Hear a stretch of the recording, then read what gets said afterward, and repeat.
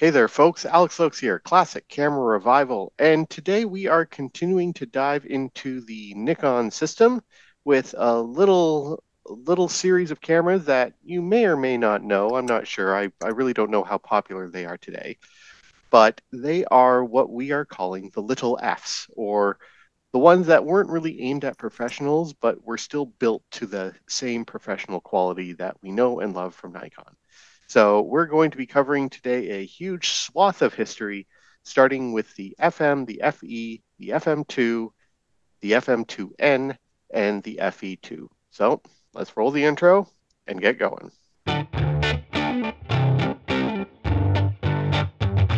Welcome to the Classic Camera Revival, coming to you from the Greater Toronto Hamilton region of Ontario, Canada. If you don't have gear acquisition syndrome now, you most likely will by the end of the episode. All right, so because I love history, and history is built on nothing but context, let's set the stage here. So Nikon had a wonderful run with the Nikkormat line of cameras. Absolutely beautiful. Mechanical, there was some electronic ones in there as well, but there was one problem with them. They were big. These were beefy cameras, and the world was moving on thanks to a little company out of Japan called Olympus. And with the release of the OM1, it changed the name of the game that you could put a high quality professional camera on the market that wasn't massive. So Nikon decided that they needed to get into this game. So they basically took and updated two of their Nikkormat cameras, the EL2 and the FT3, and transformed it into two wonderful cameras. And the very first one was the Nikon FM. And Jess, you just got quite recently a Nikon FM. So as a brand new user, what has your experience with the camera been? So thank you very much, first of all, Alex, for having given me this camera. Otherwise, I don't know if I would actually have one.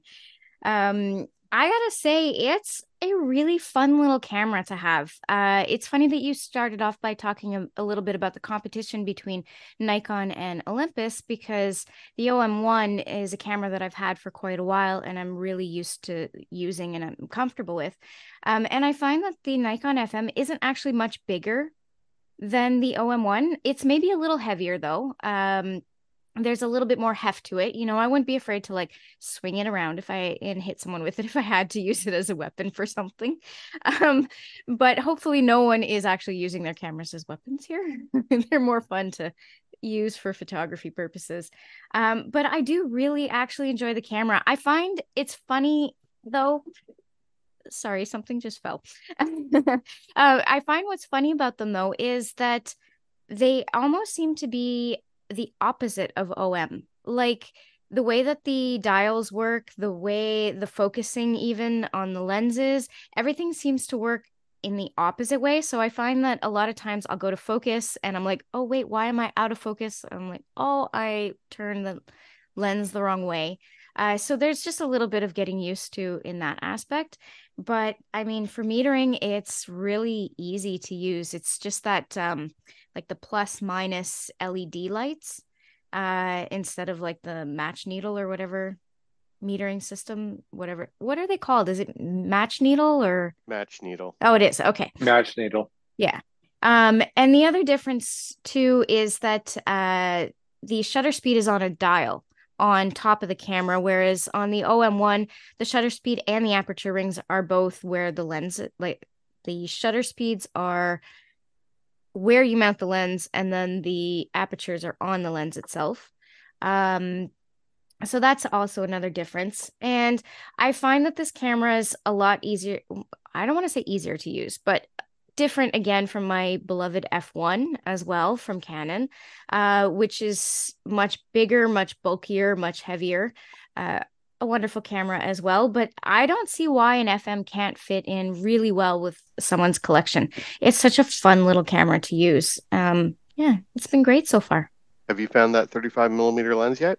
No, not yet. I I'm still keeping an eye out for it. Actually, I do plan on clearing out some of my other camera stuff that I don't use anymore, hoping to find it some good homes, and then maybe I can turn that into lens money.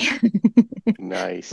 Well, I recommend trying to find the late model AIS 35 f2.8. A lot of people don't like that one because it has a lower element group count compared to the F2 or earlier model ones. So they say it's not as good.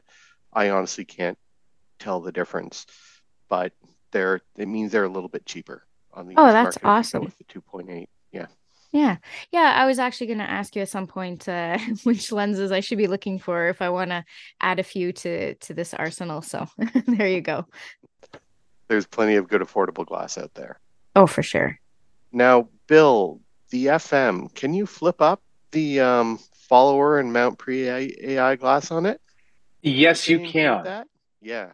Yes, the FM and FE had the little AI it was a prong or tab can be retracted so you can mount pre-AI Nikkor glass and shoot it stop down. Both the FM and the FE, yeah, and to complicate things further, the FM and FE are the only cameras within that family that offer that feature. The later FM2 and FE2 do not. And when you see something like a listing where I see a pre-AI Nikkor lens on an FM2 or an FE2, I just cringe. Because you broke them out. You got that right. Now, Bill, you're also a big fan of the FM. Oh, the whole FM family. The FM is like, as you pointed out, it was the direct replacement of the Nikkormat FT3. And again, it was influenced by and large by the small size of the Olympus OM series. And the FM and later FM2, they sort of Nikon hit that form factor just right, if that makes any sense. And yeah, there's not much you can really say about it. It's like the metering is a sort of a 3 LED taken from the Nikon F2 AS and SB models. The metering is also with a pair, I think, of silicon sensors, blue silicon sensors. They use silicon blue. So yeah, better than the CDS cells in the OM1. Oh yeah, it's like you're going up a little bit further. The value chain, quote unquote. They're simple, robust cameras. Now I have also equal affection for the FE, which was introduced at the same time. And oh boy, did Nikon really I love that camera. Oh man. I actually kept my FE over an FM. And oh wow. You know, a lot of people would probably go like, wait, what? Why would you do that? I like some level of automation in my photography. It's not that I can't do manual metering. I mean, I love the FT2. It's truly the ultimate Nikkormat camera. But yeah, the FE is really the FE, and we'll talk about it later. The FE2 really are hands down my favorite. Because again, you have a match needle metering system in it. You have aperture priority, which is basically what my brain thinks in when it comes to photography, and the small size. Well, yeah, it's just about right. And the other thing I love about the FE is you have a battery check on it. Yes. And I think that's one thing they didn't do with the FE2 that kind of sort of like, you just want to ask Nikon guys, what were you pondering? Were you pondering? No, you weren't pondering. And yeah, so, but you know, we'll get to the FE2 in a wee bit. The FE is, again, for those who, you know, was sort of the replacement for the Nikon EL2, which was basically a Nikkormat EL, but they call it the EL2, the Nikon EL2. And that camera only lasted a couple of months. And the FE improved on it because he only needed like a pair of Energizer 357 batteries, whereas the old Nikkormat ELs, which if you look through it, it's got the same style meter readout as the FE, which it kept there, but it required the 4SR44 battery that you'd see in the Canon A series and new F1, which isn't quite as plentiful. Yeah, you can get 357s at a grocery store, at a drugstore even. At a drugstore. Like I generally grab a couple when I wind up at, like, say, Shoppers Drug Mart or something. Of course, the only downside is between them, the FM will work without a battery. The battery only runs the meter. Yeah. Yes. And again, with the FE, it runs, I believe the flash sync speed is also the single mechanical speed, 1/125th. Yes. Yeah. Which isn't bad. It's still handy. You could still do pseudo Sunny 16 with that. You just adjust your aperture up and down. Yeah, for sure. Yeah. But one interesting thing is that, well, everyone wants to repair the FMs. A lot of people, when they get an FE, you can do something really interesting with that. And if you have watched some of Jess's YouTube videos, you know where this is going. And it is truly a Franken camera, or rather, it's called the press pan. And this is a thing of beauty. And even though it's kind of a Frankenstein, let's just call it a zombie FE. This thing's a hunkin' beast. That's for sure. So first of all, what I would like to say though, because I do get a lot of comments about this on that video, like the press pan videos are extremely popular on my channel. So thank you to everyone who does watch them. But one comment that I get a lot is talking about how we shouldn't be ripping apart cameras. And while I fully 100% agree with that, I would never, ever take a working camera and turn it into something else. Or, especially, God forbid, a light bulb or something like a lamp. No way. But this FE was broken. It was beyond repair. There was nothing that could have been done. It would have become a shelf queen. So instead, I actually got to give it a second life and make it into another working camera. So while it has the shell of the FE, I don't think there's much left to it otherwise. I've got the film advance lever. I've got the winding system. And that's about it. The rest is all powered through the Mamiya lens that I have on it. Which one did I choose again? I think it was the 65. No, it was the 50 millimeter. Ooh, nice. And the gate was machined out to make it into pano size.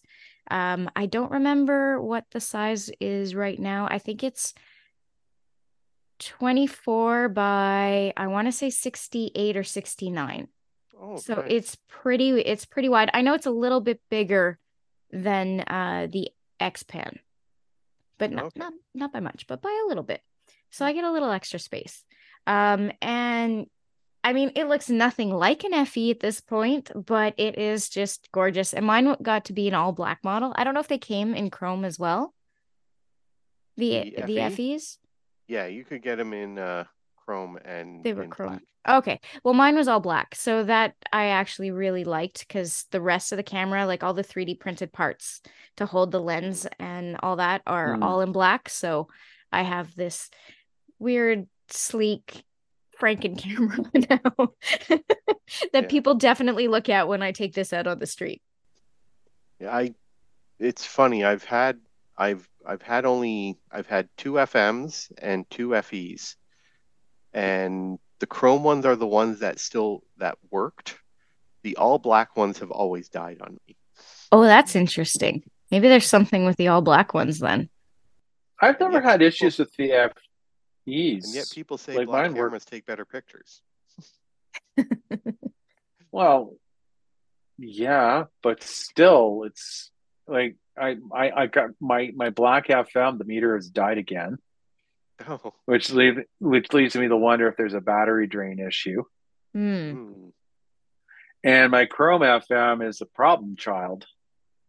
Oh. I bought it at a camera show about 7, 8 years ago, and I should have paid a little more closer attention to the shutter. Hmm. Oh. Yeah. Shame, because otherwise it's a great camera. I am planning to get it overhauled at some point. Well, I mean, as long as they're fixable, it's absolutely worth getting them overhauled. You know, like when I first got into film photography again, and I was at the point of buying cameras, I didn't really understand the importance of actually getting them CLA'd, actually getting them looked at and worked on if they needed it. At the time I was like, well, I paid, $50 or $100 for this camera. So why would I spend like 250 or 300 to get it like cleaned up and everything?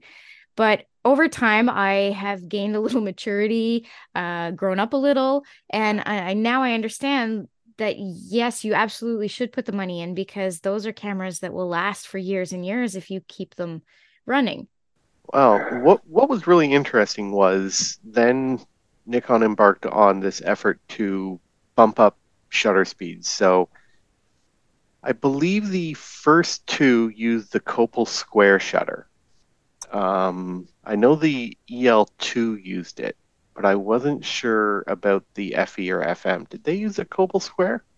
Yes, they Yes. used a vertical copal shutter. Now this is getting into the history of it in 19, because again, like Nikon updated its pro body to the F3 in fall of 1980, Hmm. 1981, when that sort of appeared onto the scene. And again, a few short years later, it's like, which is 82, 83. They They're brought looking their at the, shutter manufacturer back in-house.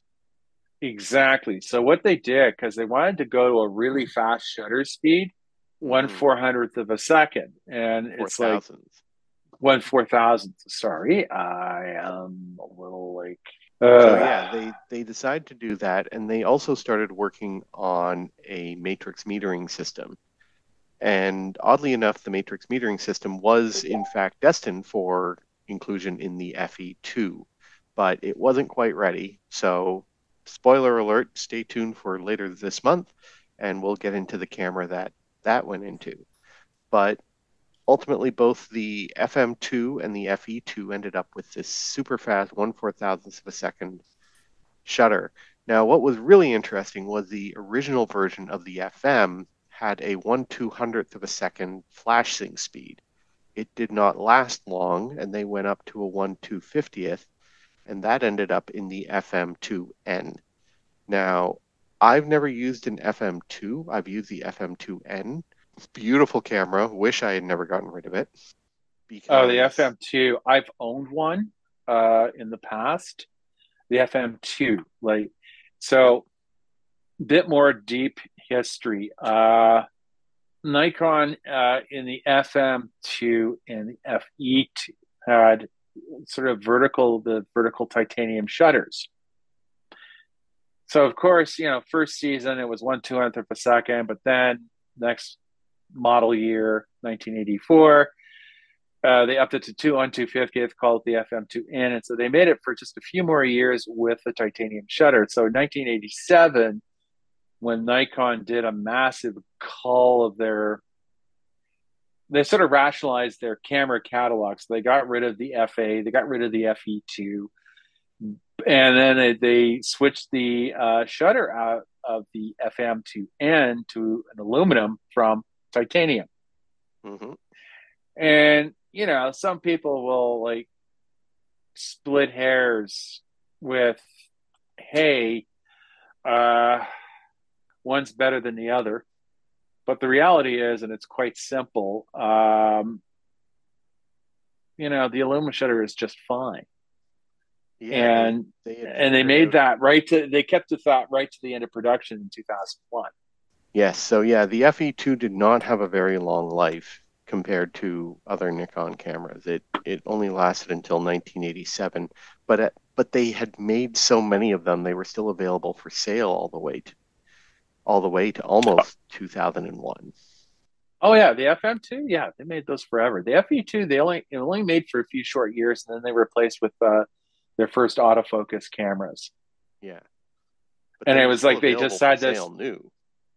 Yeah. Oh, yeah. For new, you could probably buy an FE2 new in box for probably a good 5 years later. And they'll want it. Yeah, I got one on the shelf for you if you want it. But I think the way Nikon saw it aside is like, okay, we released the F4 as our new pro body in 87. So they figured, okay, at the same time, we're going to do it that with the prosumer market too, but we'll keep the FM2n as the mechanical backup for everything. And surprise, surprise, the F4 had a relatively short lifespan in terms of pro bodies. But like the F3, the FM2 had a 2-decade span in the Nikon catalog. Mm-hmm. And, that tells you something about longevity. Nikon cameras were built to last. Oh, exactly. Like you can even go back to the Nikon F. And like that was a camera that was also built to last for a really long time. So, that's what's so great about being able to have all of these cameras now is that they do still work, and you can generally find people who can work on them as well, which is also really great. And there's still lots of parts around. Yes, exactly. And yes, they have gone up in price because they had gotten really popular. A lot of people wanted Nikon. For some people, it was the name, and for some other people, it was the actual quality of the cameras. But even then, you can still find some totally reasonably priced cameras today. Absolutely, especially if you have the lenses already, you don't have to buy a camera with a lens. No. The one thing I really liked about the FM2 and FM2n was that instead of having just 3 LED dots, they actually had illuminated symbols. So the plus symbol was illuminated, the center circle was illuminated, and the minus was illuminated. So even in low light, you could tell which was which quite easily. And I'm really surprised that they didn't include something similar with the FE2. They kept that same matched needle system in that one, but it did have one of the brightest viewfinder screens that I've ever seen. And I always thought that was a joke that I heard on the FPP. I think it was Dan Domi who was mentioning it. And then I actually have an FE and an FE2, and I'm like, wow, it is noticeably different in brightness. But again, they kept that match needle. Really which is weird. Great, but not in low light situations. Like I that's the metering system that the Canon F1 uses, and I've been in some really dark situations where I can't see crap all. So I'm like, okay, cool, 1.4 on my lens and 1/60th of a second. We'll see what we get. Yeah, if I'm in that low light situation, I have my F5 with me. Oh, amazing! Yeah. Well, that's the other thing I find. Of the two, the FM2, and again, you could say the same for the FM, but my case, it's like I own 3 FM2Ns, a black, chrome, and a titanium, that's the other thing. Nikon did some special editions. The titanium, you are paying a premium. You're about $700-800 compared to $500 for what you're paying for an FM2. Then there's the Year of the Dragon. Those are cool. Those are cool if you can find one. Yes, exactly. It's funny though, because the FM2 is a camera that I've always had my eye on. One of my favorite photographers, Mary Ellen Mark, that was what she used for a lot of her more photo documentary type projects with the 35mm lens. And so that was just always such a cool camera. I always wanted a chrome one just like hers. But if I found Year of the Dragon... Looks nice. Even just the titanium. Yeah, it's true. Like again, it's like unlike Alex said, if you've got like a collection of AI and AIS lenses, and I have to say that because the early pre-AI glass will not work on your FE2 and FM2, and if you try, they will end in tears and regret. Hmm. And not to mention, the camera repair tech will make fun of you behind your back as you leave the store as he fixes it, because he knows it's a $200 job. Oof. Well, yeah, because it's like he's got to take it apart. Well, there is So, one pre-AI lens that I can use on my camera, and that's an original PC Nikkor 35 f2.8. That mounts without difficulty on my See, that's the only part that I have to admit I do find a little confusing with Nikon compared to other companies is just their generations of lenses. Like, I mean, oh, Canon kind of has that too, because there's like the FD lenses, the FL lenses, and all that. But I don't know. I find Nikon had like a special brand of just slightly more complicated. Yeah. oh yeah, and again, it's sort of like even when you're starting to look at stuff like into autofocus, then you've got the AF, AFD, and then you've got the G glass, which does and away with the aperture ring. That's even true. the AF, there were two generations of it. There was the first generation AF and the second generation AF. Of course, Exactly. because they were The Nikon. Why not? AFDs are actually the third generation, Oof. and the second generation looks like the AFD, but it just lacks the D at the end of the aperture. Oh boy. And then you have the AFS, and even now you have the AFE, which finally gets rid of a mechanical linkage for aperture control. It's done through electronic signals. Oh wow. Oh, I know. But again, That's a lot to remember. you Oh got yeah. that right. And technically, all the AF, so the first, second, and D type AF lenses are still AIS lenses as well. Oh boy. Yeah. You get used to it after a while.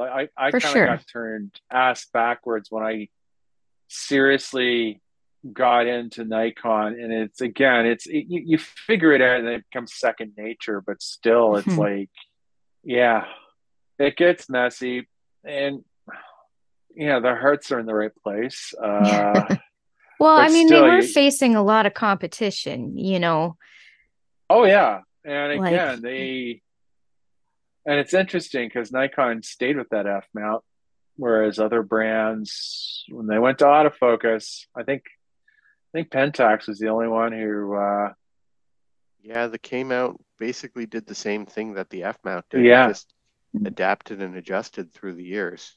mhm. yeah, exactly.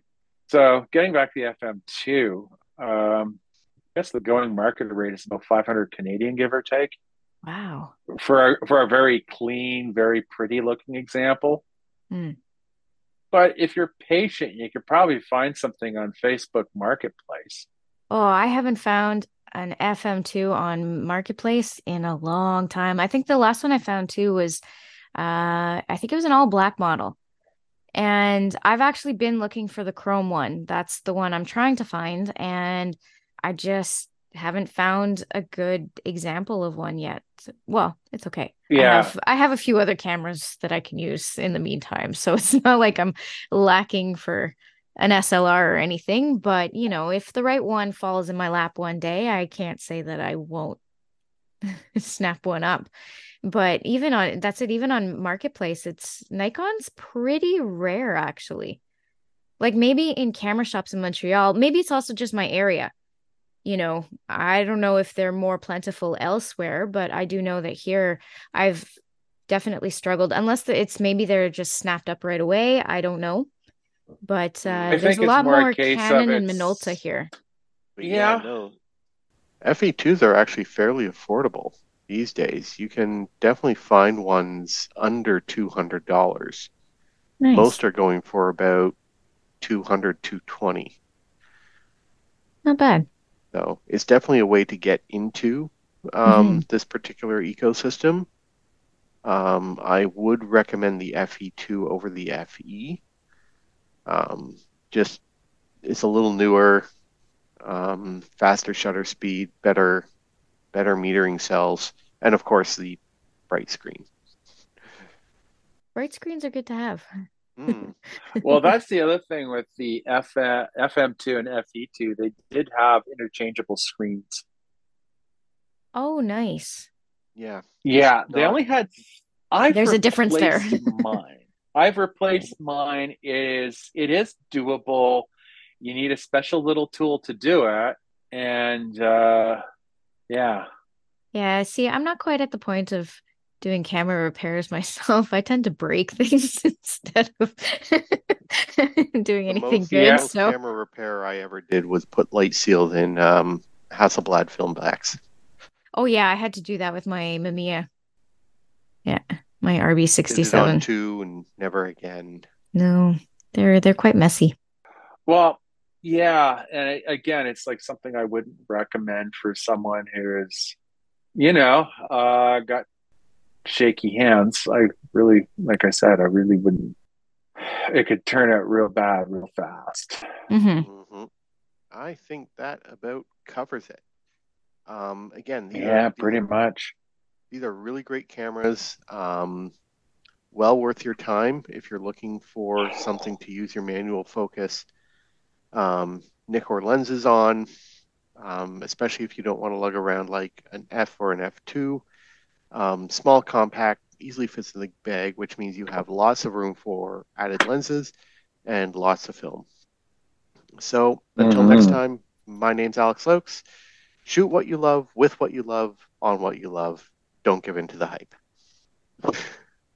This is Bill Smith from the Classic Camera Revival. Research carefully and invest in quality. This is Jess Hobbs, and I just want to tell everyone to grab whatever camera they love shooting with and get out there and take lots of great photos and share them.